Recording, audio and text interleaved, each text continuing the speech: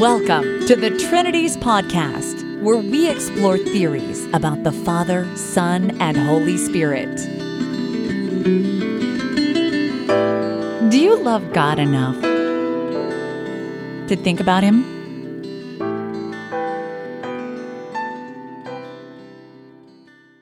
Episode 318, Debate with Rogers. Does Mark teach that Jesus is God? Part 2. In this episode, I present my edit of the rest of our debate. Next week, I'll come back with some thoughts and observations on the debate and some lessons that I think we can learn from it. This portion starts off with his cross-examination of me. So without further ado, here is Rogers' cross-examination. All right, Dale, let's talk first about your invention of the fulfillment fallacy. Now, you've sort of switched terms here. When you talked about a fulfillment fallacy, you never actually gave examples for that. You switched to what you call double fulfillment. Those aren't the same thing, not even in your own terminology. Well, let me ask my question. So you have said that Psalm 110 is originally a royal psalm that could have referred to David. Is that what Jesus says in Mark 12?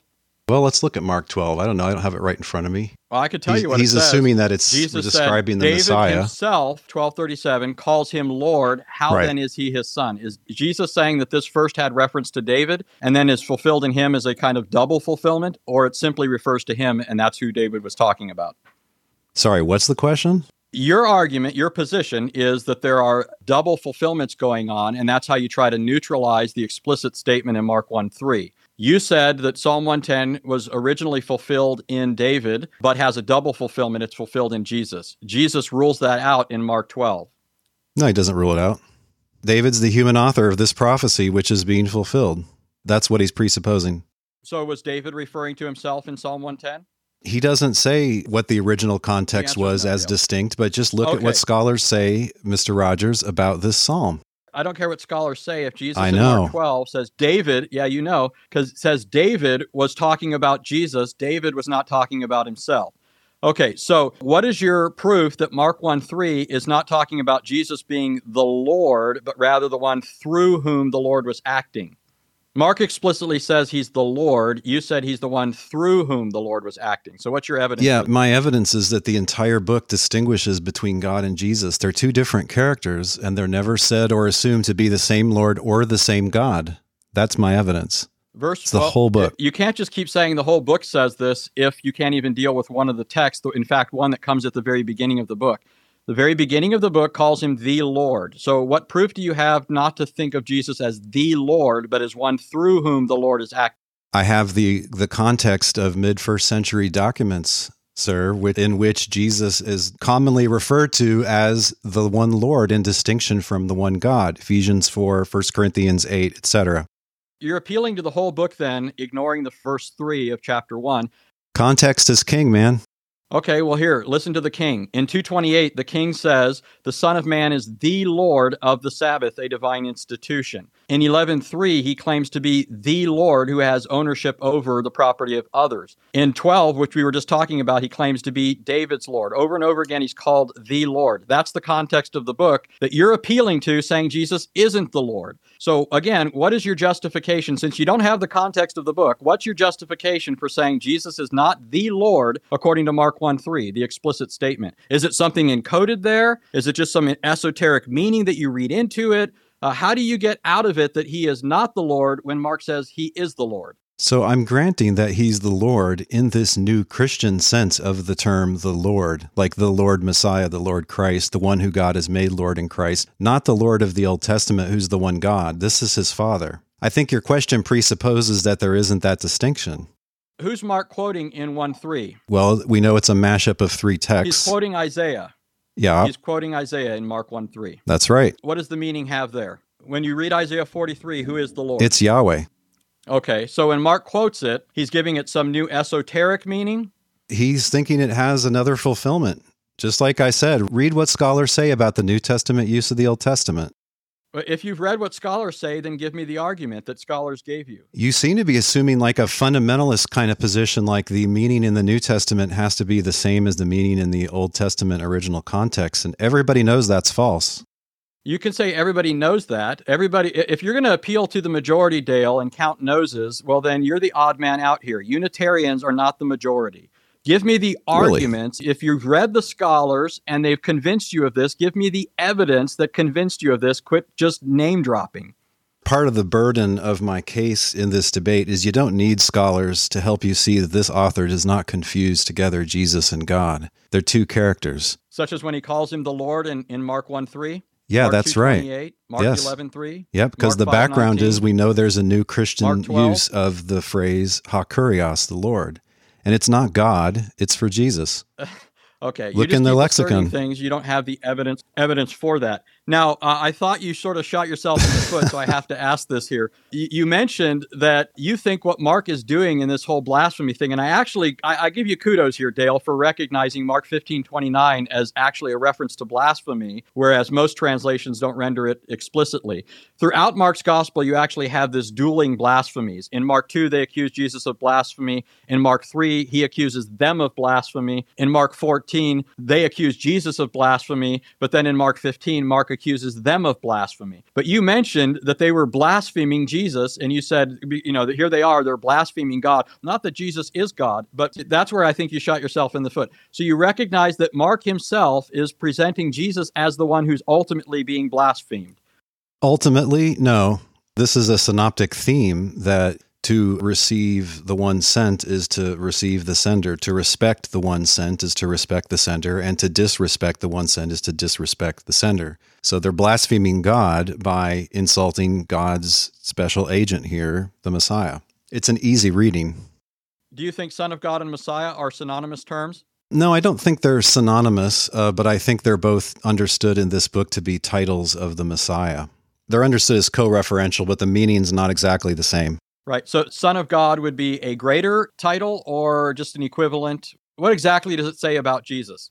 The flavor of Son of God in this book, as many commenters point out, is royal because you have the kings being referred to in like Psalm 2 and other places as, today I've made you my son. It goes along with the Son of David and the King of the Jews theme, which are also titles of the Messiah. You see it as equivalent to the title Christ. It's not necessarily equivalent in meaning. Again, it's co-referential. They're both understood to be terms of Jesus. But for all I know, Mark believes in the miraculous conception. And so like in Luke 1, he may be using Son of God to mean that like God in a way kind of substitutes for a human father in Jesus's case. Okay, so you said for all I know. So you don't get that from Mark, which is what we're debating. And if you want to appeal to the other Gospels, you're jumping out of the frying pan into the fire. The other Gospels most emphatically teach that Christ is Son of God in an ultimate divine sense. John 5:17 and 18 says Jesus was Son of God, thereby making himself out to be equal with God. John 10:30, they wanted to stone him for blasphemy because he was claiming to be God by saying that he was the Son of God. So that's not going to help you. Stick to Mark unless you want to, get grilled by John and the other synoptics. But in Mark's Gospel, how does he define Son of God? I don't think he defines it. I think he understands it just like the Jewish priest understands it to be a title of God's Messiah, like the Son of Man, Son of David, and so on. But there you go again, conflating the titles. The high priest does not conflate those two titles. He doesn't use a restrictive appositive there.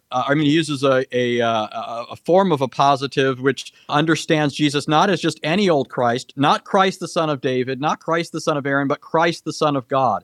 It is that particular claim that the high priest charges as blasphemy. Why does the high priest think that's blasphemy? Is it blasphemy? You keep talking about what Jews believe. Was it blasphemy in the first century to claim to be the Christ? What the scholars say, Mr. Rogers, is that it's unclear what the notion of blasphemy was there. And for all we can tell, just falsely claiming to be God's Christ or to be coming on the clouds with God, to be presumptuously taking upon divine prerogatives would count as blasphemy in their eyes.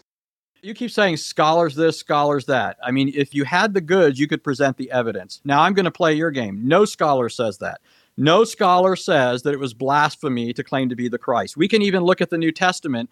to prove What that I that's not said the was case. that There they were say it's numerous unclear false what the Jews are assuming about blasphemy. That's what I There were said. numerous messianic pretenders in the first century mentioned in the New Testament. They're never accused of blasphemy, never put to death for blasphemy. Josephus, a first century witness, mentions numerous messianic pretenders. None of them were accused of blasphemy. Bar Kokhba claimed to be a Messiah, never was said to be committing blasphemy. Jesus was. Why is that? Like I said, I don't think it's clear how they define blasphemy. And notice you're just on a tear here with one detail, and you're ignoring what is in fact the main thesis of the book. I tried to talk to you about the main thesis, and you obviously stumbled there, but I've quoted you the main thesis. You told me something Richard Bauckham says. I didn't tell you anything Richard Bauckham says. But in any case, Mark 2, you said Mark doesn't tell us how they understand blasphemy, what blasphemy is. That's what right. What do they say blasphemy is in Mark 2? Why don't you tell me? They said he was claiming to be God. Who does this man think he is? Who can forgive sins but God alone? No, they're not saying he's claiming to be God. That's absurd. And the author doesn't say that. They're saying it was blasphemous to claim he can forgive sins. They're looking at him. They know he's not God. They're not saying he's claiming to be God. So in their minds, what is blasphemy? Presumably in that case, asserting this divine prerogative that you were not given, which is to forgive sins. Although they may have the foolish view that God cannot possibly delegate that, they may be assuming that, which we know is false from the New Testament. So in Mark 14, what do they mean by blasphemy? We have an established understanding now of what they understood by blasphemy. What is going on in Mark 14? No, it doesn't follow that they have to be assuming the same thing about blasphemy in chapter 14 and chapter 2. Why would somebody think that? Could just be a very vague notion of like disrespecting God. They're disrespecting God, or Jesus is? It would be disrespecting God to falsely claim to be God's Messiah, or to falsely claim that you have authority on earth to forgive sins. Okay, so I'll let that lie for right now. Mark chapter 4, 5, and 6, Jesus reenacted the events of the Exodus, as I pointed out in my opening presentation. What do you think about that? Mark 4, Jesus rebukes and stills the wind and the waves, which are repeatedly ascribed to Yahweh in the Old Testament. That's what he did at creation and the Exodus. In Mark 5, he destroys a legion of demons, drowning them in the sea. In Mark 6, he feeds the multitude in the wilderness. All of these events are prototypical of what God did, and the Old Testament says God would do when he came in the future. How do you handle those texts? Yeah, I'm not sure if those reflect this new Exodus idea or not. But the problem you have is that you're basically assuming it's impossible for God to give those powers to others. We know that's false because he does give the power to others to walk on water at least once. There's plenty of water miracles in the Old Testament, making a brick float, dividing the Red Sea, and so on. This is not a clear coded signal that, hey guys, Jesus is God himself. In fact, we know he's not God himself. He's the Son of God. He's been telling us for chapters now by the time we get to this point. You should drop the coded language because so far I think you're the only one that's been appealing to things that are coded here. But in Mark 4, 5, and 6, Jesus does things not only that other people had done in the past, he does things that God distinctively did according to the Old Testament. He did it in the order God did it, and he did it in a way that Mark records using the exact same language that was used for God. So, you think you're smarter than the author. He knows what he's saying. You think that he somehow has just stupidly forgot to draw the conclusion that Jesus is God here. He knows what he's saying. I told you what, we've already talked. Okay. If you want to keep appealing to what the author allegedly says, but not deal with what he actually said, that's not going to get us anywhere. In Mark 1:3, the author told you he's the Lord. You said, no, he's the one through whom the Lord is acting. There's only one person here who's agreeing with the narrator. Indeed so. Look at Mark 6. How does Jesus respond to the disciples when they're afraid and think they see a ghost? He says, it's me, not a ghost, a man, in other words. Me. Yes, he does. He says, ego eimi. Right. He says, ego eimi. Mm-hmm. Right? What does that mean, Dale? It means it's me. It's idiomatic Koine Greek for it's me, or it is I, or I'm the one. The conspiracy theorist will read a divine statement here, but that's just not responsible. When the Trinities podcast returns, my cross-examination of Anthony Rogers.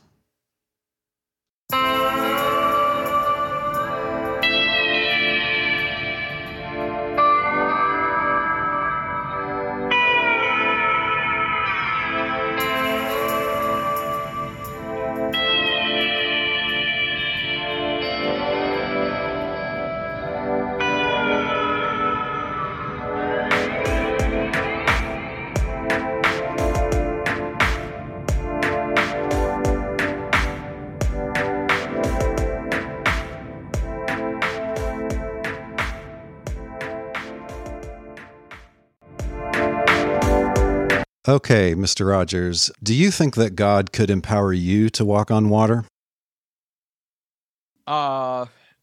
Sure. I mean, I don't have a problem with that. That's not been the basis of my argument. Good. Me too. So a mere man like Peter could be empowered. Yeah, not in Mark's gospel. That's not the point Mark is making. So do you think that God could empower you to rebuke the winds and the waves when you were out, on a fishing boat or something? No, I think that's a signature act of Yahweh according to the Old Testament. This is what God does in the Old Testament. It says, this proves that I am the Lord. And so if other people could do it, then it would mitigate the force of that as a divine Okay, token. so you think it's impossible for God to empower another person to do that? Yeah, I think there are things that are distinctive to God. There are things that God can't do, right? We say that God can do all things, but that's just shorthand. Let me give an answer. You don't God want me can't lie interrupting and you. so on. No, God can't lie. Mhm. God can't deny himself. God couldn't create another God, right? He couldn't create another being that's omnipotent, omniscient, omnibenevolent, and so forth. He alone is God. And so I think there are things that are distinctive to God that he couldn't communicate to a creature. Certain things are incommunicable. Right. You're claiming that an almighty, all-powerful, all-knowing being could not empower, say, Anthony Rogers to, say, be still, and it would make the wind and the waves be still. You're saying that's something that the omnipotent God can't do?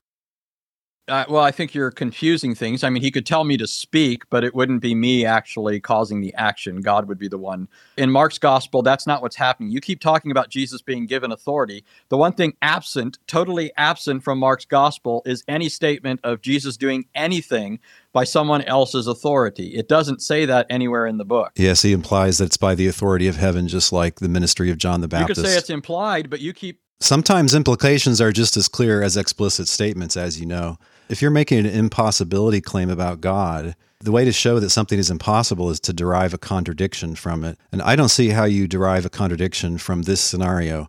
God tells Anthony Rogers, hey, in a minute, I want you to say, be still, and your words will thereby stop the storm. I don't see any contradiction there. Is your claim based only on that only God is described as doing it in the Old Testament? Well, it's more than that. It's more than that. And so if you're paying attention, you'll hear this as like the fifth time I've said it. Jesus did what God did. Those things that God said are definitional of who he is and prove who he is. Throughout the Exodus, he says, I'm doing this so that you might know that I am the Lord. So these are signature acts of God. Jesus does what God says are signature acts. He does them in the exact order that God did them. And he does them in a way that Mark records the very language he takes from the Old Testament for Yahweh doing them and applies them to Jesus. So walking on water, is that a signature act of God? Well, I would say that it is in this sense, in Mark's context. Jesus is the one walking on the water. When you appeal to Matthew, Matthew is doing something else. It's obvious that Peter does not have this power because Peter begins to sink. It's because Jesus is present that he makes the water like a floor. But it's very different than what's going on in Mark. Mark is not presenting Jesus as walking by somebody else's power, as is the case with Peter. Jesus is doing all of this by his own prerogatives. He's the one exercising these prerogatives. Jesus gives authority in Mark. He's not the one given it. So that you may know that the Son of Man has authority on earth to forgive sins. Yes, every reader understands that he's been given authority on earth as Son of Man. Here's my next question. Do you think that I could empower you to literally forgive a monetary debt that someone owes me? Like, could I send you to the guy that owes me $100? And could I say, Anthony, if he's sorry and humble, I authorize you to forgive the debt. Could I do that? Well, first of all, you're assuming that Jesus was authorized. No, just answer the question. I'm asking you a question about me and you. Could I authorize you to forgive my debt? Based on a false assumption. But yeah, you could do that, but that's different. God reserves the right to forgive sins against himself. Could I authorize you to forgive a wrong that somebody did against me? Yes, but you couldn't authorize me to forgive sins against somebody else. Okay, so then similarly, God could authorize Jesus to forgive sins just like Jesus authorizes the apostles to forgive sins in John 20. I know it's not the same book. It's the same century. This is early Christianity. You can't cite the scribes as the authority for this idea that only God can forgive. Hold on. If you want to appeal to John, then I'll happily go to John. In John 20:23, the disciples are given authority. Who gives them the authority to forgive sins? Now, I understand that in a ministerial and declarative sense, not a magisterial sense. I think they're declaring divine forgiveness on the basis of repentance and faith. But who is it that gives them this authority according to verse 22? It's Jesus who gives them this authority. Moreover, Right. why does Jesus have Okay, this wait, this is authority? my According questioning to time. John, Yeah, just like Jesus authorizes them to cast out demons in this gospel. Jesus is called God by Thomas. That's why Jesus can authorize This is another the disciples debate. to exercise Yeah. this ministerial Mark doesn't do that. authority. Let's stick with So if Mark. you want to appeal to John, then you're appealing to somebody who, is not your friend in this debate. Yeah, that's a nice little debating point. Obviously, I understand him to be referring to the one Lord and the one God. So do you agree that apart from Jesus, the only person who's described in the New Testament walking on water is Peter? Wait, ask that question again? Aside from Jesus, do you agree that the only person in the New Testament who walks on water briefly is Peter? I agree. There's one other person who attempts this and fails. Well, he does it for a little bit and then he fails. Yeah. Okay, so does it follow from that only Peter can walk on water?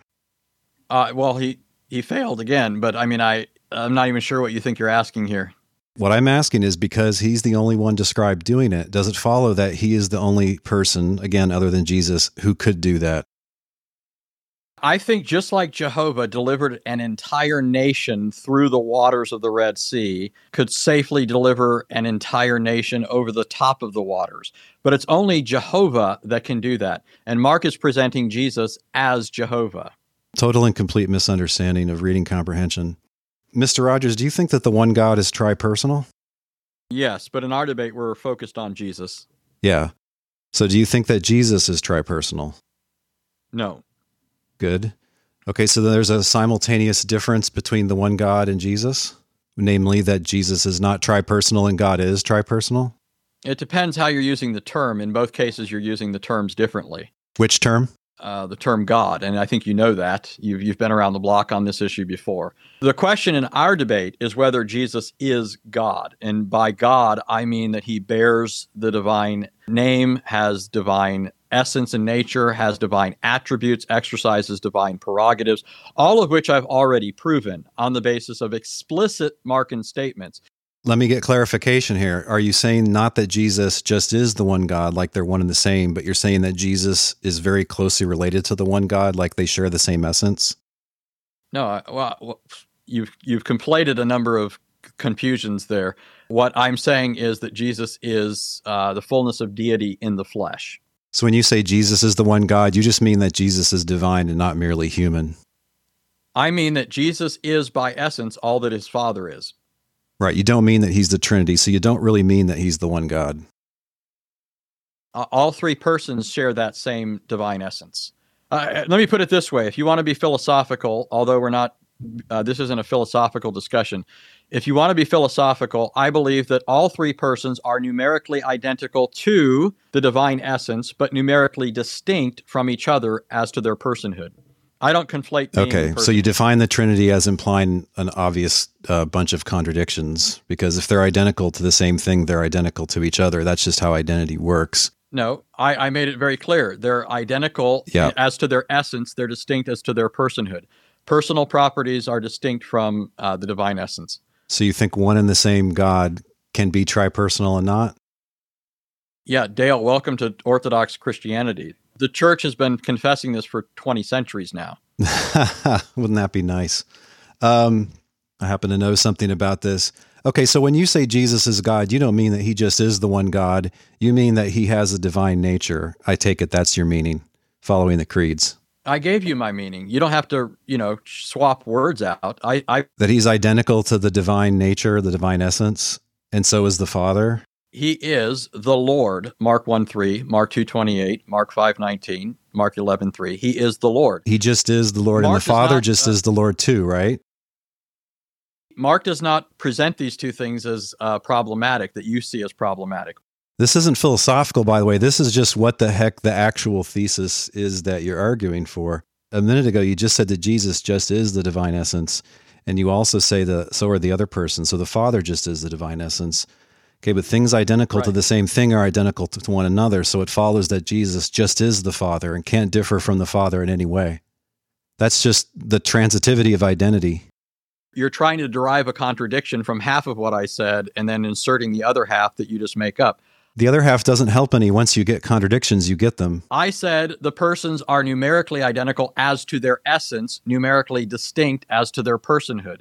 And so it's irrelevant for you to say things that are numerically identical to each other are just the same thing. They are one as to their essence, distinct as to their personhood. The Son is not the Father as to his personhood. Are you endorsing relative identity theory so that like Jesus and the Father are the same being but different persons? I'm advocating orthodox Trinitarianism, which precedes all of your philosophical mumbo jumbo. Yeah, wouldn't it be nice if there was such a thing? Which isn't even in view in Mark's gospel. Mark simply identifies Jesus as the Lord, and that's what I'm defending in this debate. That doesn't require understanding him as the Father, although the Father too is Lord. Do you think that Mark assumes, like Paul, that Jesus is essentially immortal? Yeah, he is immortal as to his divine nature, of course. Do you think Mark presents Jesus as only dying in his human nature and not his divine nature? Well, that's not the way I would put it. It was a divine person who became incarnate. So a divine person experienced death in and by means of that human nature that was united in himself. Right. I know what orthodoxy says. I know what the right answers are supposed to be. But as far as what Mark says, where does Mark say or imply or assume that there is a divine nature that goes on living while there's a human nature that dies? I just see one character there who dies. Slow down. If you're going to ask a question that Mark doesn't address every question that we all have, we have the rest of the New Testament to try and tackle a lot of these sorts of things. But Mark does make it clear that Jesus has power over life and death. Jesus raised the Syrophoenician woman's daughter in Mark chapter 7. Jesus... Yes, things like the apostles later do. Okay, I want to go on to a different question before I run out of time. Not just like the apostles did. The apostles did it by having authority conferred on them. Mark never mentions Jesus having authority. It's by the power of God's Spirit in both cases. My next question is Jesus' confessed lack of knowledge when he says only the Father knows the day or the hour. Do you take that at face value, that literally Jesus does not know, like does not know in any way? No, that's not how I understand it. I think I know what you're talking about, right? It's common for... It's common. I mean, first of all, I think it's funny because I think... So no, you don't understand it that way? Don't comment on what a goofball I am. Just answer the question. You think he does know the day or the hour? I take the term know there to be...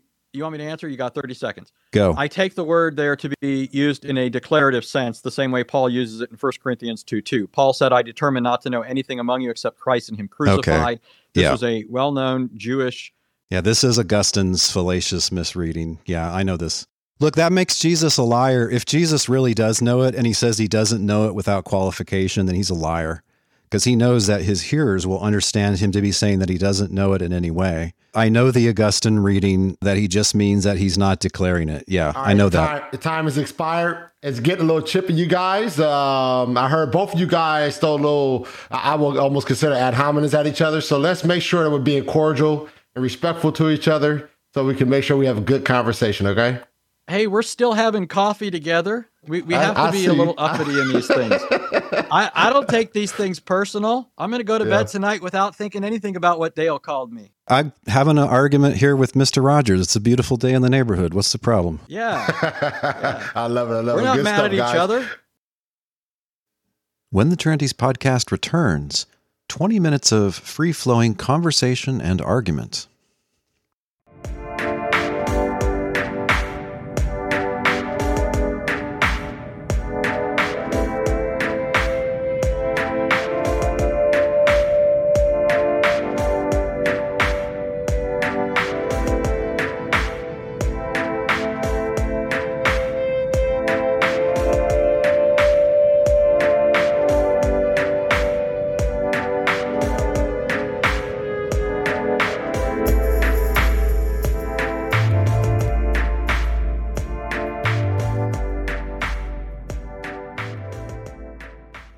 Tell me what you think I was misunderstanding about your Augustinian take on that passage where he doesn't know the day or the hour. You're saying Augustinian, but I really don't think you're familiar with the extent to which this was a patristic interpretation.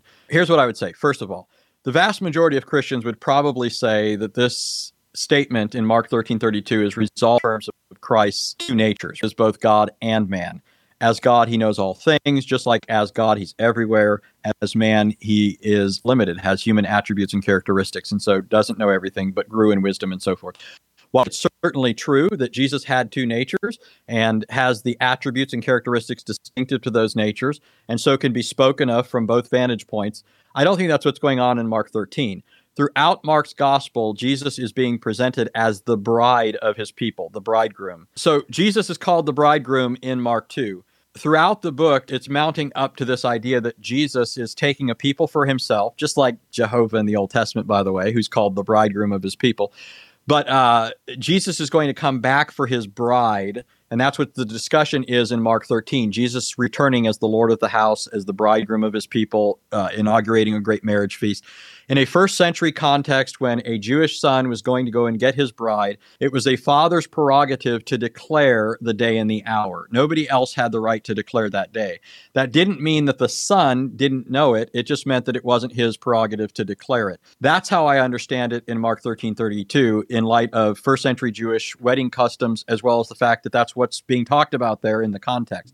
And that's a usage that's found throughout the New Testament, or it's found throughout Scripture, especially the hiphil form of the word know as used in the Old Testament. And I already quoted a New Testament passage about this, right? In 1 Corinthians 2:2, Paul said, I resolve to know nothing among you except Christ and him crucified. An Old Testament example would be Deuteronomy 4:9, where God tells the people of Israel that they're to know them to your children, meaning God's wondrous act. Yeah. I recognize the usage here, but what he's saying here doesn't fit that at all. First of all, neither the narrator nor anybody else says, oh, okay, well, I guess he just can't declare it. His point is that only the Father knows it. His point is that only the Father knows it, not that only the Father declares it. That doesn't come into it. It's talking about a lack of knowledge. That's what you're claiming, Dale. That's what you're claiming, Dale, no one knows, neither the angels in heaven nor the Son, but only the Father. That's not Dale claiming that he's claiming lack of knowledge there. You're saying not knowing means I'm not like empowered to declare it. I'm not authorized to declare it. It's not in view here that the Father is authorized to declare it.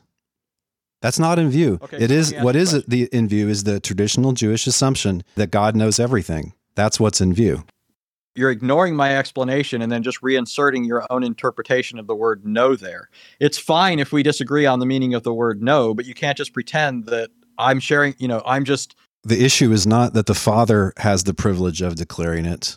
There's no hint of that in the text. That's how the term know is functioning. That's my point. You can find Irenaeus and other early Christians who just say, yeah, the Father's greater in knowledge. He says the Father's greater than I.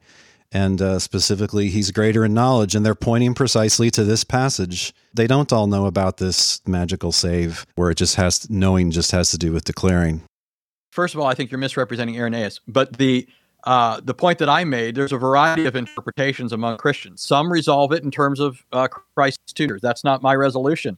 I don't think that that's false as far as, Christ having two natures and therefore two sets of attributes in accordance with those natures. But what I'm telling you is this fits the first century Jewish custom. It fits what's going on in the context. It fits not only Old Testament but New Testament usage of the term know. The term know often is used in a declarative sense. The very fact that there's this widespread two natures explanation tells me that my understanding, which is very straightforward, is correct. That is why everybody has to labor to overcome the obvious meaning of it. So yeah, I understand your suggestion. I don't find it plausible. I guess the listeners can judge. Yeah, they can judge because Jesus is presented in Mark's gospel as not only a man, the Christ, but also as the Lord, Mark 1:3, Mark 2:28, Mark 5:19. But now let me ask you a question, since we've gone back and forth a little bit on your question. In Mark chapter 2, we're told that Jesus knew the hearts of the Pharisees. He knew what they were reasoning in their hearts. Yeah. Is this a signature act of Yahweh according to the Bible, or is this one of those things that you say is not a signature act of Yahweh? It's just something anyone can do if God gives them the power. It can be both. I mean, it can be something that's distinctive of Yahweh. There's a few Old Testament passages that say, hey, I'm the one who knows the hearts of men. And yet it's clear that sometimes prophets get supernatural knowledge and knowing what's going on in the hearts of men. So my observation about that is just look, if Mark wants to communicate that Jesus is God because he knows the hearts of men, he can have the narrator say it, he can have the good guys say it, he can have the bad guys say it, he can just say it by clear implication. He just passes it all by. Or he could use the exact same language used for Jehovah that should have been familiar to any person in the first century, and that would have been an obvious tip-off, rather than, somebody just dismissing. But it's not an obvious tip-off. Does it simply say that God knows the heart? And give me an example. Where are you looking at? And where's the exact passage you're looking at? 1 Kings chapter 8, verse 39 says, "You alone know the hearts of the sons of men." Okay, this is a signature act of God. Mm-hmm. This is something he claims to have the sole prerogative to do. Mark chapter 2 says Jesus knew the hearts of the religious leaders, what they were reasoning in their hearts. Yeah. In a context where they're accusing him of blasphemy for doing what only God can do. So here you have not only the Pharisees accusing Jesus of blasphemy for claiming a divine prerogative, an exclusive divine prerogative. You even have Mark saying that Jesus did something which the Old Testament says God alone can do. Do you really think that Mark is saying he's just a man, fellas? Well, I wouldn't call the Christ just a man, but look, by distinguishing Jesus from God in all the ways I mentioned in my opening statement, that's an inoculation to keep you from confusing Jesus with God, like, say, the modalistic monarchians or a oneness person would confuse them. And the differences tell you that they're not the same. You keep saying if Jesus is called the Lord, he can't be the Lord because he's constantly distinguished from the Lord in the book. But I might just as well play the same game. He is not truly the Lord because Jesus is always called Lord in the book. And so all these other occasions must just mean that he's someone through whom the Lord is acting. You're not making any sense. There's not one meaning of Lord, so you just can't say, is this guy Lord or not? Mark 1:3, it's an Old Testament text about the Lord, who is Yahweh, by your admission, being applied to Jesus. That's I'm not right. giving it a new meaning. You are. This is just a typical New Testament use of an Old Testament passage, just like Psalm 110:1, like we discussed already. Yeah, we discussed it, and you utterly failed to neutralize the significance of that testimony to Christ's deity. You appealed fallaciously to a double fulfillment, which you couldn't prove, which contradicted the way Jesus uses that text. No, it didn't contradict the way that Jesus uses that text. Look up what scholars say about Psalm 110 and about New Testament use of Old Testament passages. Forget your unnamed scholars who haven't given you any evidence that you can use in this debate because you haven't used it. You just keep dropping I would say you're dropping their names, but you haven't mentioned a single name.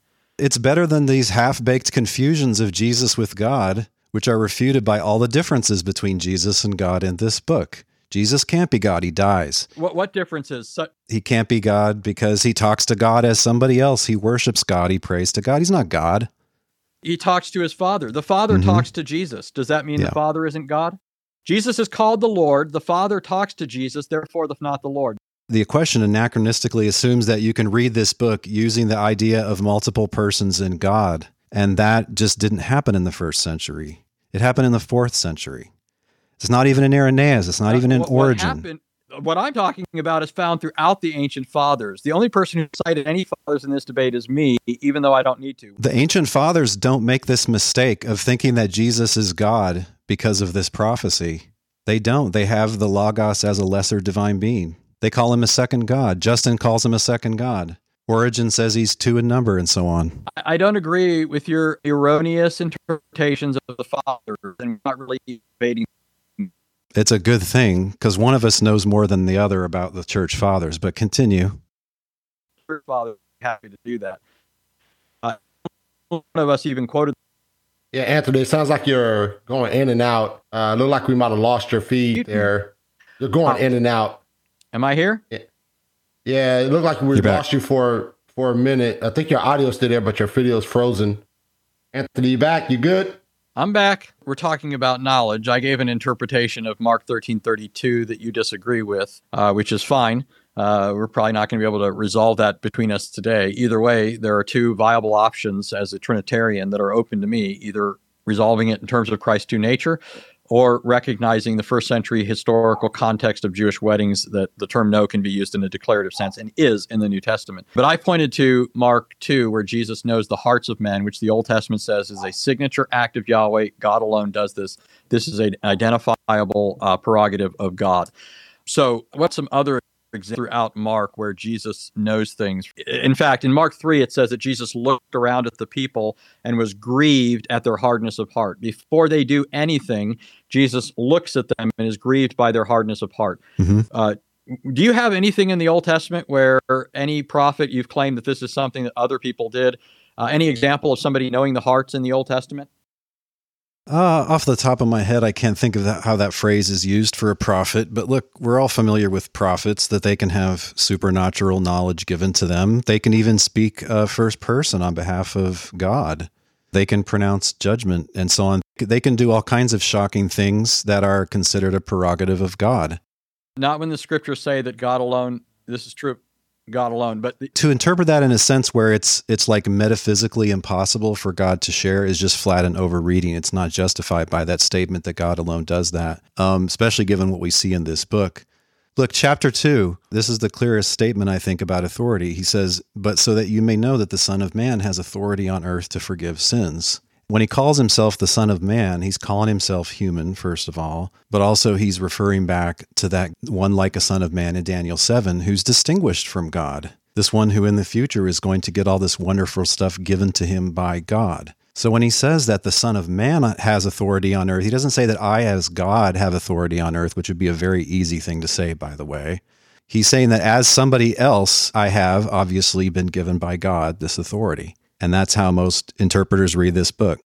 Let's note a number of problems for your thesis there, Dale. Not only have we these two references in this very context to Jesus doing things that only God can do, forgiving sins and knowing the hearts of men, something admitted not only by the Pharisees, whom Mark is presenting as a foil for Christ's claim, but also by the Old Testament, 1 Kings 8, God alone can know the hearts of men. But in this context, when Jesus says he has authority on earth to forgive sins, and he refers to himself as the Son of Man, you say this is with reference to Daniel 7, which I agree with, and you said in light of this future authority that he would be given. But here Jesus is already exercising this authority, and moreover, the very description of the Son of Man, the reason it's so puzzling to Daniel is precisely because this Son of Man is being described in patently language. The Son of Man comes up to the Ancient of Days riding the clouds of heaven. Yeah. Once again, this is a signature act of Yahweh.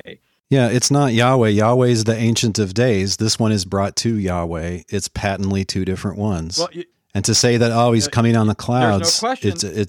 It's a clear overreading. There's no question that it deals with two persons, but you're assuming that God himself is only unipersonal. There's no question that in the first century, there's no idea of God as multi-personal. And that is why you cannot import that 4th century idea into this 1st century book. And I don't buy your fringe views that somehow all the Jews thought this.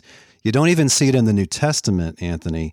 You don't see in the New Testament the Jews treating God as multi-personal. He's the Father, he's the King, etc. It's a singular personal pronoun guy. Well, in the first place, you can call it a fringe view, but between it us, is definitely a fringe view. Actually has a background and education in Judaism is me.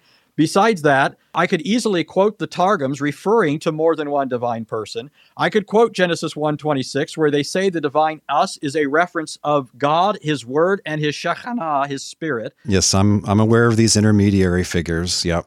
Not intermediary. It's three persons being addressed by the Father, his word and his glory, his spirit. That's precisely the Trinitarian position. That's why Talmudic scholars like Daniel Boyarin or Alan Siegel, a Second Temple Jewish scholar, numerous other scholars say that first century Second Temple Jews did in fact believe in more than one divine person. So if you want to talk about fringe scholarship, it must be the unnamed scholars you keep referring to. Pick up an introductory book on Old Testament theology. They'll say that the Trinity is not in the Old Testament. End of sentence. 2 Samuel 22:11 says he appeared on the wings of the wind. 18:10 says he sped upon the wings of the wind. Over and over again, it speaks of God as the one who rides the Isaiah 19:1. So the Son of Man in Daniel 7 is being portrayed in a way that the Testament portrays Yahweh. What's unique about this, a man. That's an absurd misunderstanding to think that the one like a Son of Man is Yahweh himself. This is why traditional interpreters would think it was the Messiah or even a personification of Israel. It's not God. Who the do you one mean like by a Son of Man. interpreters? Jewish interpreters in these times. In some cases as a divine intermediary, in other cases as a Messiah, Name in other cases as... in some cases as a divine intermediary? Yes. Like you see in Philo, for instance. Okay, so although he's utterly confused. His divine powers sometimes are intermediaries and sometimes they're divine attributes. so far, the only name we've had for a position ends up being closer to mine and not yours. You've given us one name for these beliefs, Philo, and his position's closer to mine than yours. The problem with your position is you think you're smarter than Mark, and you think that Mark is saying a bunch of things that Mark is not saying. That's the fundamental problem with your position. When the Trinities podcast returns, our closing statements.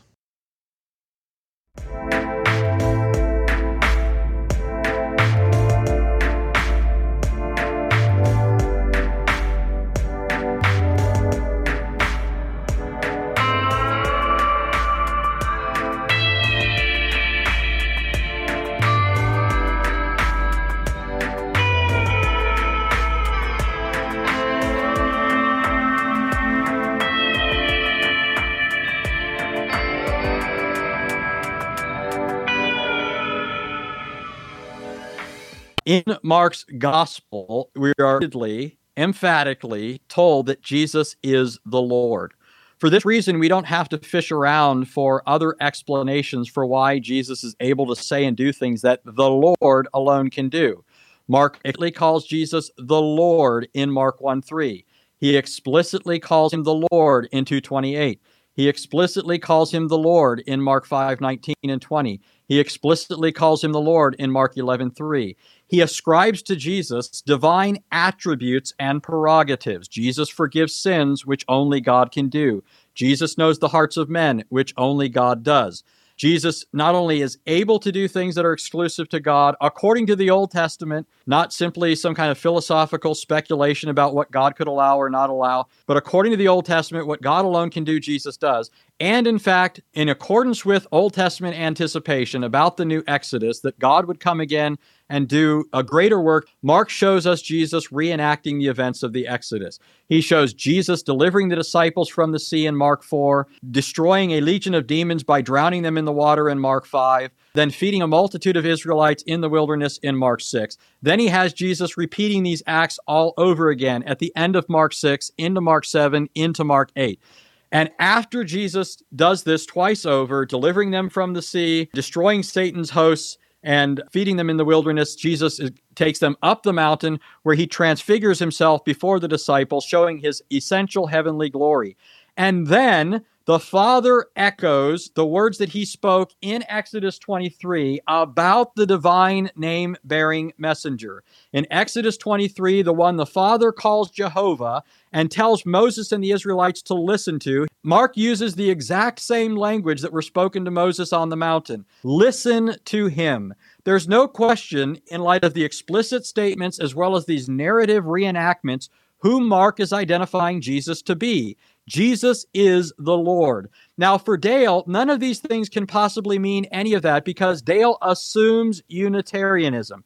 If Jesus is distinguished from the Father, then Jesus can't be the Lord, even though Mark explicitly says that. But the fact of the matter is that if we want to start assuming things, then I might just as well move in the other direction. Because Mark explicitly calls Jesus the Lord and shows him saying and doing what the Lord did do and alone can do, then the Father must not be that Lord. But that, of course, is absurd, and that's the absurd world of Unitarianism. Throughout this debate, I've demonstrated that these things are plain both on the surface as well as by obvious implication. Dale, on the other hand, has had to read things into the text. Instead of the text saying that Jesus is the Lord, the text means he's one through whom the Lord was acting. But that's not what Mark says. That's what Dale reads into it. Dale says that these interpretations come from much later. But the fact of the matter is, not only can they be observed in Mark's gospel itself, but the earliest fathers said the same things I'm saying. And I didn't have to simply say that fathers said this or that. I could actually quote them. But again, my appeal in this debate has been to Mark's gospel, not to other unnamed individuals, certainly not 17th century Unitarians. Dale complains in numerous ways that Jesus can't be God because he was tempted, even though the Old Testament says God was tempted in the wilderness, Exodus 17. He says all sorts of things. Jesus died. All these things that supposedly mean he can't be God. But remember, this is how people in the narrative objected to Jesus. This is the carpenter's son, Mark 6. This man, we know his brothers and sisters. If he were truly who he claims to be, he'd come down from the cross. But don't you see, the whole point is that Jesus is the Lord who has come for this very purpose, to rescue his people by dying for them. The proper response of Dale is not to perpetuate the blasphemy of those who mocked Jesus and his divine claims when he was on the cross, but to repent and believe the gospel. The proper Anthony, response... That's time right there. That's time. Okay.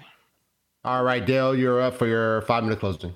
Okay. The listener should pay attention to the methodological differences on display in this debate.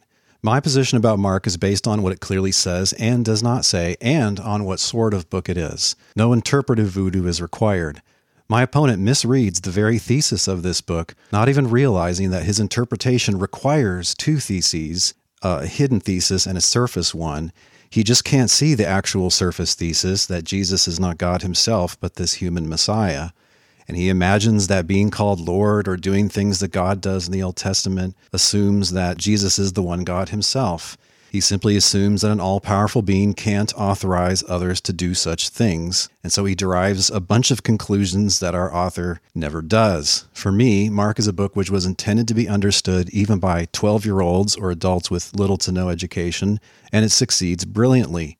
My position about Jesus and God is clear and can be clearly stated in biblical language. The one true God of the New Testament is the Father alone, and so not anyone else.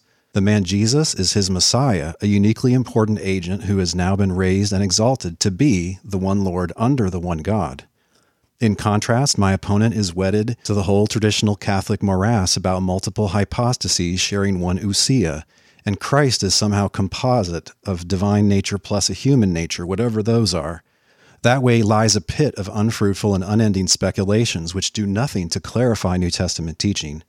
For details, see my published work on the many Trinity theories and my debate book with Chris Date or my lecture Clarifying Catholic Christologies. Now, unfortunately, he's stood up for an absurd interpretation of Mark's views about God and Jesus. He says that here Jesus just is God and the Father just is God, and yet Jesus is not the Father. That's just nonsense. Things that are identical to the same thing are identical to one another. That's just basic logic. My debate opponent does not care about seeming incoherence. That's for heretics to worry about. But in ceasing to care about seeming incoherence, he devalues both truth and our God-given critical thinking abilities by which we separate the false from the true. He hunkers down with a few misread texts, rickety arguments, and fringe scholarship, and poses as a noble defender of the faith, declining to answer simple questions of clarification about how God and Jesus are supposed to be related and how they could possibly differ, given that they're both the same God. But you, my friends, should run towards the hard questions, such as, why, if Mark thinks Jesus is God, does he never get around to saying that? Imagine that the Gospel according to Mark was the only Christian scripture. If this were so, would Christians, based on this one scripture, have come up with the idea that Jesus is God? Would they have reasoned like Mr. Rogers today, arguing that, he does things that God does, and he's called Lord, so he must be God? It's hard to imagine that happening. And that is because Mark only presents him to be God's Christ, not God. He never says or implies or assumes that Jesus is divine the way the one God is divine. This idea is no more in this first century book than the idea of the internet is in the writings of Thomas Jefferson. Worse, on the face of it, no passage, even at first glance, sounds like it implies that Jesus is the one true God or is fully divine. There's nothing in the book to worry Socinus, William Ellery Channing, or Sir Anthony Buzzard. Part of what's going on, I think, is that the very Catholic Protestants like my opponent find it jarring that in their view, Paul and John teach that Jesus is God, while on the face of it, the synoptics don't. One would like to think that early Christians, a very small movement, had their story straight and are not disagreeing about who God and Jesus are. So then these overly Catholic Protestants simply squeeze the synoptic gospels with all their might, hoping to produce just a drop of deity of Christ from them. But it doesn't work. It's better you should see how the New Testament authors really are consistent about God and Jesus by carefully re-examining what Paul and John and Peter and the authors of Hebrews and Revelation actually say. It turns out that biblical Unitarian Christians like me love these books as much as we love Mark. Further Reformation is the way forward. It's better to do that than to cling to the 16th century Reformation as if it went far enough. New Testament theology doesn't need clarifications from ecumenical councils. If you're a Christian who has realized that mainstream Protestantism is far too Catholic in its theology and Christology, I encourage you to check out UnitarianChristianAlliance.org, specifically our resources and our growing community. This is a real and dynamic 21st century Reformation in which believers go back to the apostolic sources, and by God's grace, the distorting creedal scales are falling from our eyes. Thank you. When the Trinities podcast returns, Q&A time.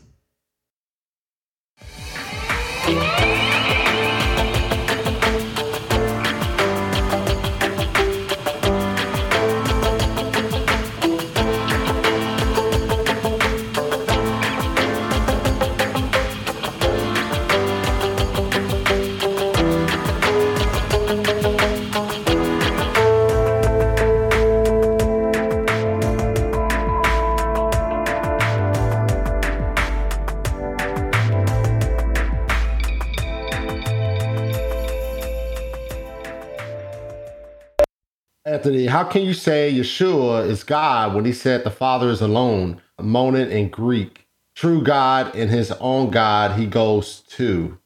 Sounds like a conflation of several passages. This is a Unitarian favorite. It's not found in Mark's gospel. It's found in John 17:3. In John 17:3, Jesus, referring to the Father, says, this is eternal life, that they might know you, the only true God, and Jesus Christ, whom you have sent. Unitarians fallaciously assume that the word alone, monon there, is modifying the word Father, and so means the Father alone is the true God. But the word alone modifies the word true, which further modifies the word God. In other words, Jesus is saying the Father is the only true God, something that every Christian Trinitarian believes. He's not saying that the Father alone is the only true God. That is not what's going on there in the Greek grammar. Yeah, well, every translator seems to disagree with Mr. Rogers there. That seems to be precisely what it's saying. This is why Trinitarians have wondered about this. Why doesn't he say the Father and Son are the one true God, or Father, Son, and the Spirit are the one true God? That's more what a Trinitarian would expect in the passage. Anthony, this is for you again. You say only God can do things. Yeshua claims what he does is the Father in him and does his works. How do you explain?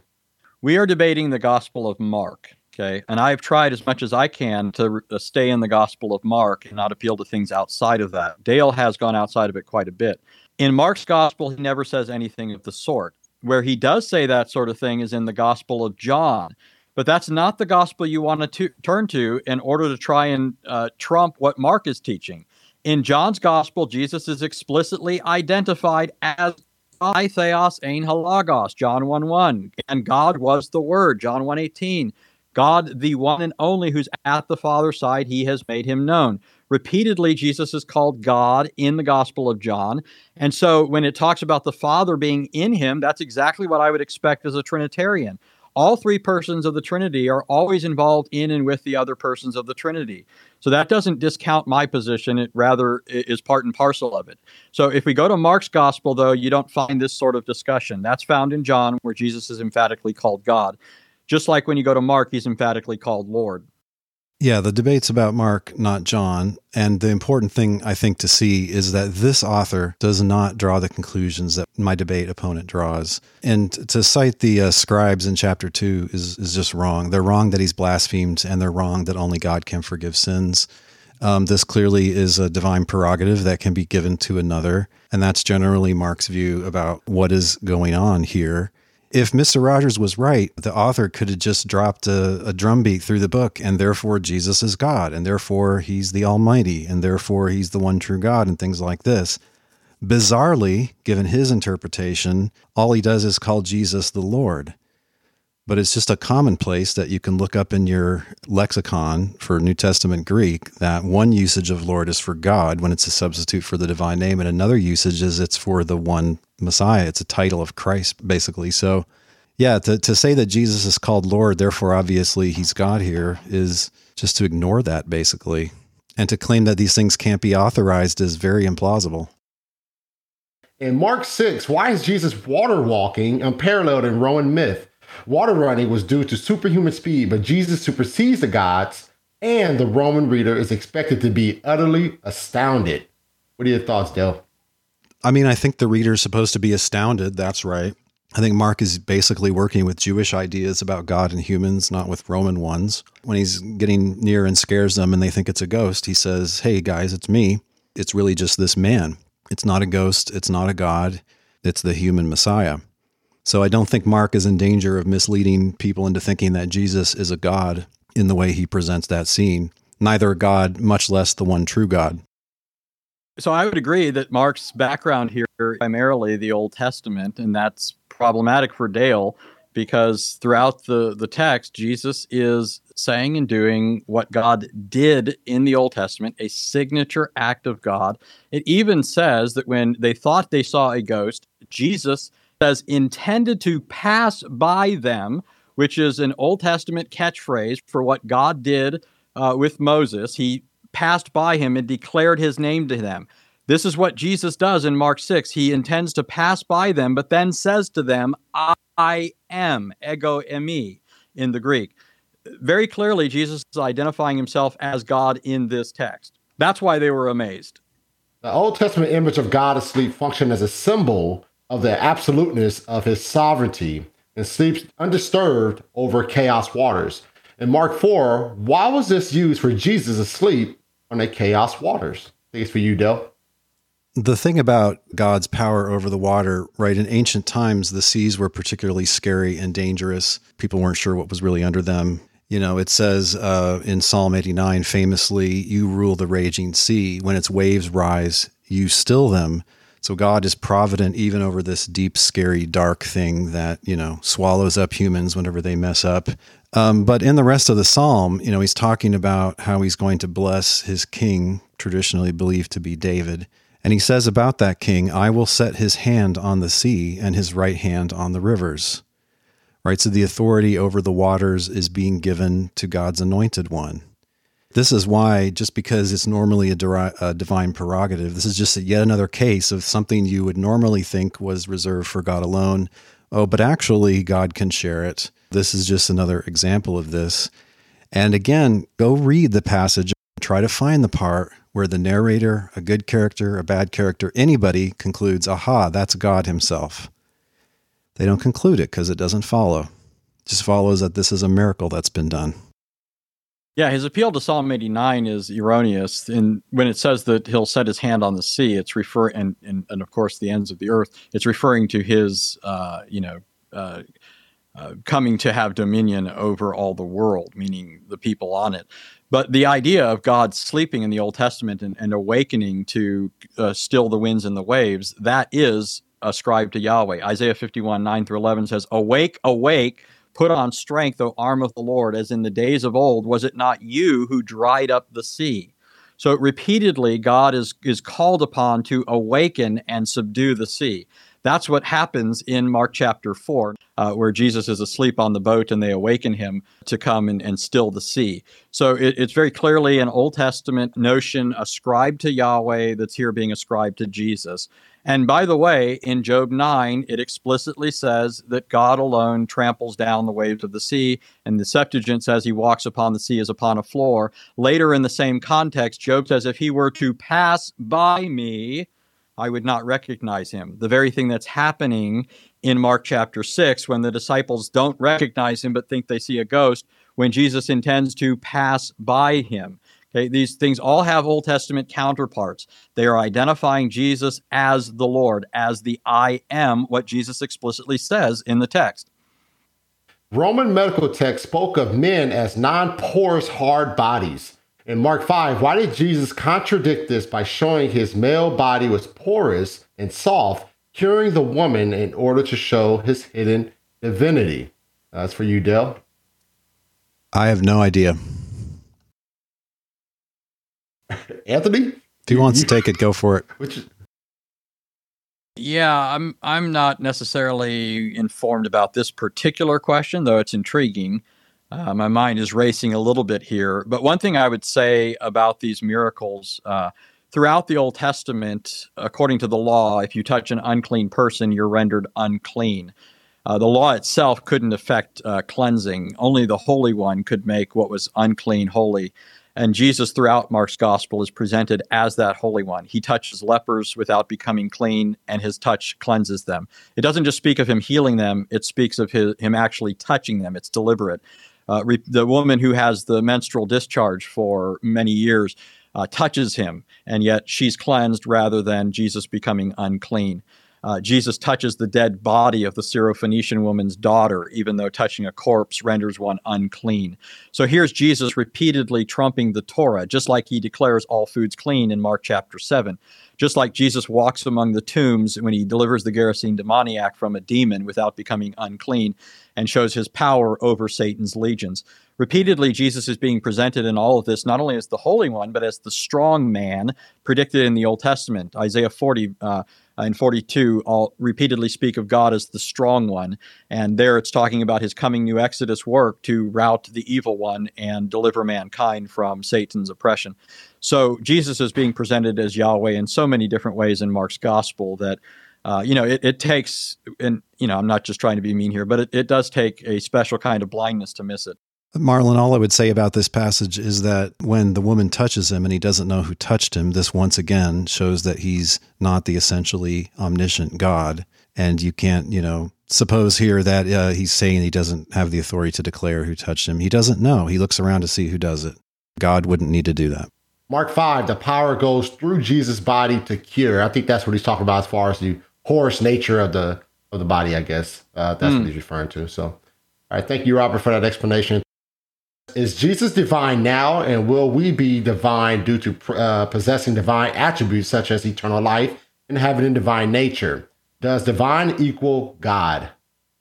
In early Christianity, they talk about human salvation as divinization or being made gods and so on. Of course, they don't mean being made divine in the way that the one true God is divine. They seem to mean something like being made immortal and being, entirely freed from sin and things like this. So you could say that Jesus is in a divine position or has a kind of divine status now. I believe that when he's exalted and given a new job, he had to be given capabilities appropriate to that new job, which would include a big upgrade in power and knowledge versus what he had in his earthly ministry.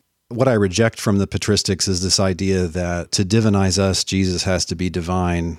Divine in what sense? Like in the way one God is divine? There's no idea anywhere in the New Testament, it's never implied, never presupposed, never stated that to atone or to reconcile us to God, Jesus has to be divine in order to accomplish that. A major problem here for Dale, in light of, saying there's maybe some sense in which he could be divine afterwards when he's given all these things. The problem is Jesus has and exercises all of these prerogatives prior to his resurrection, the authority to forgive sins, the authority to read the hearts of men. And it doesn't even speak of that as authority. It's just a power that he has. Moreover, you even see Jesus as omniscient in the New Testament. Contrary to Dale, Mark 5 is not an example of Jesus being ignorant of who touched him.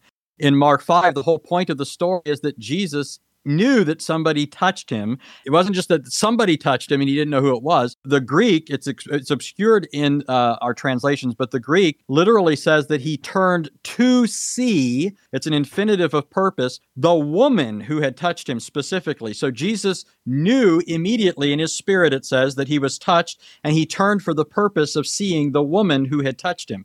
So he's not being presented as ignorant there, but as all-knowing, just like God is all-knowing, and that long before the resurrection, long before this quasi-divinization that Dale believes in. What he gets in Revelation 5 is real. It's a real upgrade of position, just like Daniel 7. And the text you were just talking about and mischaracterized, verse 32, says, he looked all around to see who had done it. And then the woman comes up and fesses up. Yeah, and what you're missing is to see is an infinitive of purpose. And it doesn't just say he looked, it's not saying he looked around to find out who it was. It says he looked around to That's exactly see what it for says. The purpose of seeing the woman who touched him. So he knew that it was the woman, not just You've got a theory and you're just fighting the crowd. Translators now. All right, guys. You're fighting the Greek text. There's only one person who knows Greek here, Dale, and it's me, not you. You said how God saved Israel through the water full well knowing he did this thing through a man. Why can't the same be true of the Messiah in Acts chapter 2, verse 22? The problem you have in trying to look at it this way is it's only giving one half of the equation. I certainly grant that God was active in the Old Testament, and so were men. What happens in the New Testament, though, is what's ascribed to those men in the Old Testament is ascribed to Jesus, and what was ascribed to God in the Old Testament is ascribed to Jesus. So Jesus ends up being the embodiment both of those human types as well as the divine Lord in all of these encounters. And so, for example, while Moses was involved in delivering the people through the sea, it's God who rebukes the sea, according to the Old Testament text. It's Jesus who rebukes the sea, according to the New Testament text. So Jesus fulfills the role not only of the human types of the Old Testament, but the divine Lord of the Old Testament. So Jesus is, contra Dale's 17th century Socinianism, being presented as both God and man in the New Testament, in Mark specifically. What a lot of Trinitarians will tell you is that in the New Testament, Jesus actually does miracles not by exercising his divine nature or exercising his divine powers, but rather through the power of God's Spirit that's given to him.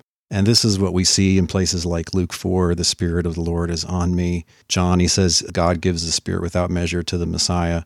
There's this background assumption that, God is empowering all of this, and it's understood to be kind of a divine, like it argues in John, it's a kind of divine endorsement that he really is who he says he is, which is God's Christ. This idea that Jesus does miracles, and this shows that he has divine powers, is nowhere to be found in the book. There's not a shred of it anywhere. The author could have told you 74 different times, and he just passes it all by. That's because he doesn't think that. Mark 1:3, Mark 2:28. All right, guys. Mark 5:19. Where he doesn't say that. Right. Another question. Here's another question for Dale. How do you explain Jesus claiming to be the root and offspring of David if he's merely a human creature?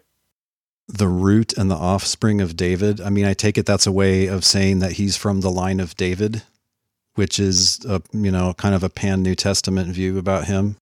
I guess the question maybe presupposes that he's supposed to be like the creator of David or something like that, but I don't think that's the meaning of the phrase.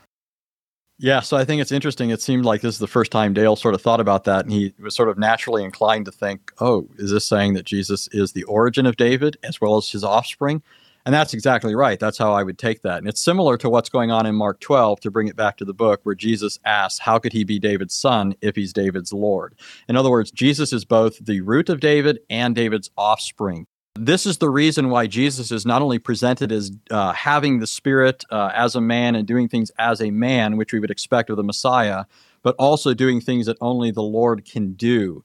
Again, Dale keeps appealing to things outside of Mark's gospel to give us an impression of what he thinks Mark is telling us. He appeals to Luke, he appeals to John. But if we turn to those other gospels and incorporate into our understanding of Jesus what they additionally tell us, then we also have to take into account the rest of what they tell us. Jesus is not simply presented as a human being who has the Spirit, according to John. He's a divine person, come in the flesh, anointed as a human being to do those things that were necessary for man's salvation. I think Mark is doing that in his own distinctive way, and he presents Jesus repeatedly as the Lord, explicitly. It's not encoded. It's not obscure. He doesn't say through the Lord. He says he is the Lord, and he's doing what the Lord did, and he does it in exactly the way the Lord did it, and in exactly the same order, using the exact and precise terminology used for God in the Old Testament. Anthony, Mark 12:32. How many persons is in this verse? 1, 2, or 3, or more? Asking for a friend. Yeah, so the great thing about Mark 12, just to give something of the context here, in Mark 12, you have Jesus being tested. There's a series of tests, right? The Herodians, the Sadducees, the Pharisees. And in each case, Jesus thoroughly refutes them, and then they shut their mouths, right? So at this point in the discussion, he's already silenced two other groups, and now the scribe comes forward and asks the question, what's the greatest commandment? Jesus says, the Lord our God, the Lord is one. And then Jesus, we're told, gives a correct answer, and they no longer dare to ask him any questions. But then it's Jesus' turn. And Jesus now asks them the question, based on Psalm 110, who is the Messiah? Whose son is he? And he quotes Psalm 110:1. The Lord said to my Lord, sit at my right hand until I make your enemies your footstool. And so what's going on in the context is that the Shema most certainly does say that the Lord is one. But that's not all the Old Testament teaches us. That's not exclusive of another person who is properly and truly identified as Lord. In Psalm 110, there are two persons who are called Lord. So the one Lord who is to be worshiped and served by Israel encompasses this other person who is also called Lord. That's what's going on there. That's why at the end of that conversation, it says that Jesus had thoroughly silenced them and they no longer dared to ask him any questions. I mean, the misreading of Psalm 110 is brutal. Only one of those two who are called Lord there is the one God, and it's the one who's addressing, quote, my Lord, and kind of inviting him up to his throne and giving him all this power and so on. And so that's how all the New Testament writers take it. See Acts 2, for instance. And by the way, when I appeal to other New Testament books, it's for first century context.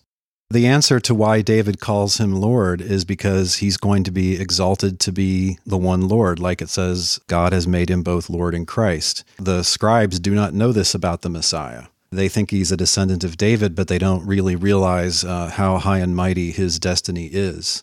That's how he stumps them. But to think that both of these ones called Lord in Psalm 110:1 are supposed to be God is just a brutal misreading. And this angel of the Lord stuff doesn't help with that. In Mark 1:24, the demons refer to Jesus as the Holy One of God. Is this a reference to the deity of Christ? No, it's not. It's a reference to him being God's Holy One, God's chosen one for a special purpose, which is to say God's Christ or his Messiah, Son of David, etc. I've already commented on this to some extent. Now, there's no question that Jesus is distinguished from the Father there. He's the Holy One of God. From God. But that doesn't preclude that Jesus is himself God and Lord, as Mark explicitly teaches. Mark's not a Unitarian, and he fits quite comfortably in his first century Jewish context where they didn't think God was monopersonal. Throughout the Old Testament, God is declared to be the Holy One. It's God's feet that touch the ground and cause it to be holy. Exodus 3, Joshua 5. God is the one whose touch makes things holy. Throughout, Jesus goes and cleanses the land of the unclean spirits. He cleanses the leper. He cleanses the dead body of the Syrophoenician woman, of the woman in Mark 5 who has the issue of blood. Jesus is the one who's described as the Holy One throughout Mark, and in that way, he is being identified as the Lord of the Old Testament. And by the way, speaking of Jesus as Lord, I have not at all, though Dale has, butchered Psalm 110. In Psalm 110, it says, the Lord said to my Lord, sit at my right hand. The one seated at his right hand is called Adonai in Psalm 110:5, an exclusive divine title. So the Lord at Yahweh's right hand is Adonai, a divine person. That's why he stumped the Brutal Jews. misreading. Look at what the commenters say about verse 5. Look at what the Hebrew text says, Dale. Total Forget misunderstanding. The commentators. And the commentators aren't on your side here. They are on my side. How about the Hebrew text? That's what they're commenting on. Real quick, two more questions, two more super chats, and we're going to shut it down. So real quick, if you guys can champ through these last two questions. This for you, Dr. Tuggy. You say that because Jesus asked who touched him in Mark and Luke, he can't be God. God asked Adam and his wife where they were hiding in Genesis 3. So God isn't omniscient in Eden either. If you're going to take that story literally, you're probably going to think that he's just saying that for their benefit, basically. Where are you guys? Unless you think that in a theophany, he can temporarily limit his omniscience or something like that. But what I find plausible is that God, as a perfect being, is not only all-knowing, there's no truth that could be hidden from him, even in principle. He's essentially all-knowing. And so a sure way to communicate that somebody is not God in this Jewish context is to portray them as not knowing something. And that's what I think Mark has done. If you think Mark presents him as divine in some way, okay, but then that way doesn't require all that the highest sort of divinity requires, because it doesn't require essential omniscience. Yeah, so I've already argued on the basis of the Greek text itself, the fact that it uses the infinitive to see and specifies that it was the woman he turned to see, shows that Jesus was not saying he's ignorant, but in fact demonstrating that he's omniscient. That's why the disciples are puzzled in the context. Well, how are you asking who touched you? You see the crowd pressing in on you. So they don't understand why he knows that in fact he was touched. And the text explicitly says he was immediately aware in his spirit that somebody touched him. So the text isn't communicating his ignorance, but his knowledge, his prescience, divine knowledge. Quit interrupting me, Dale. That's my job. But, Dale doesn't help himself by saying, in the Old Testament, God was just being rhetorical for the benefit of Adam and Eve, saying, where are you, to elicit their response. It does the very same thing in Mark 5. Jesus elicits a response from the disciples, which draws attention to the fact that he knows something they don't think he should know. So I think he's just basically made my point for me. He looked all around to see who had done it. Verse 32. He didn't look around in order to find out, Dale. He looked around to see the woman who had touched him. So he knew who touched him, according to the Greek. Is there a correlation between Psalms 110:1 and Hebrews 1 and a reference to Jesus as Lord? Well, of course. I mean, Psalm 110 is quoted numerous times in the New Testament, among them Mark 12, what we've talked about, as well as Hebrews 1. Throughout Hebrews 1, the author cites a litany of Old Testament texts establishing the full deity of the coming Messiah. He's explicitly called God in verse 8, Hebrews 1:8, and he's called Lord in verse 1:10, the Lord who made heaven and earth. He's even identified as immutable there, unchanging, unlike the rest of the world in Hebrews 1:10. And so after that, he cites Psalm 110 in the context of this litany of Old Testament deity text applied to Jesus. It's the same context in which Jesus is said to be the effulgence of God's glory, the exact representation of his nature, and also says that he is the one through whom God created the world and is the one by whose powerful word, all things are being upheld. So that's all found in Hebrews chapter 1. And that just supports my interpretation of Mark 12 in its citation of Psalm 110, and again, thoroughly debunks Dale's claims. Wouldn't that be nice? Hebrews 1 is thoroughly throughout distinguishing Jesus from God. It would be pointless to argue that the Son has now been made superior to the angels if he has the divine essence or is the one God. He is called God, quoting Psalm 45, but then he's described as having a God. So that shows you that, like the term Lord is ambiguous, the term God is ambiguous. Lord can mean a title of the one God or a substitute for the divine name, and it can also be applied to others, such as Jesus in the whole New Testament. There's something interesting going on with verse 10 and 11 and 12 when he's quoting a psalm, which clearly was originally about God. And I think, based on research, that it's best to take this as a reapplication like the ones that I described. Anthony Buzzard has a good appendix in his book called Jesus is Not a Trinitarian, where he's quoting some recent biblical scholarship about this very subject and about just quite what the author of Hebrews 1 is doing with this Old Testament quotation and what he means by it. And of course, he doesn't mean that Jesus is the one God himself. He distinguishes Jesus from the one God himself through the whole book. Even if you think that verse 2 is saying that God created all things through Jesus, well, that's not something that you'd say about God, that someone else created through him. He's supposed to be the ultimate source of God's creation. So you would get pre-existence that way. You wouldn't get Jesus being the one God, if that's what that statement means. I don't think it does, but that's another conversation. All right. All things are through the Father, Romans 11:36. Yes. All right, guys. Father, not God. I agree with that text. I appreciate you both, man. I'm going to get this thing closed out. You guys take care and God bless, all right? Thanks, Anthony. Thanks, Thank you, Marlon. Marlon. Thank you, Dale. All right. God bless.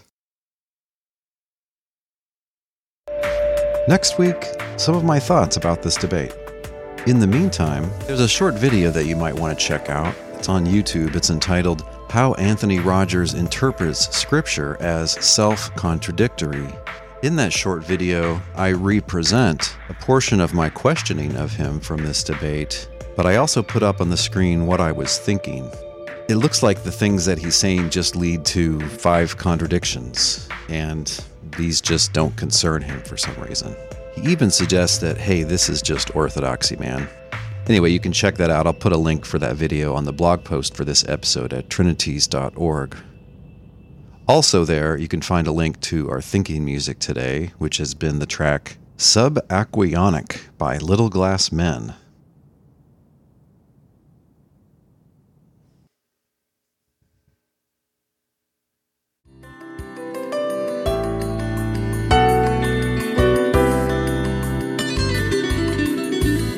Thanks for listening.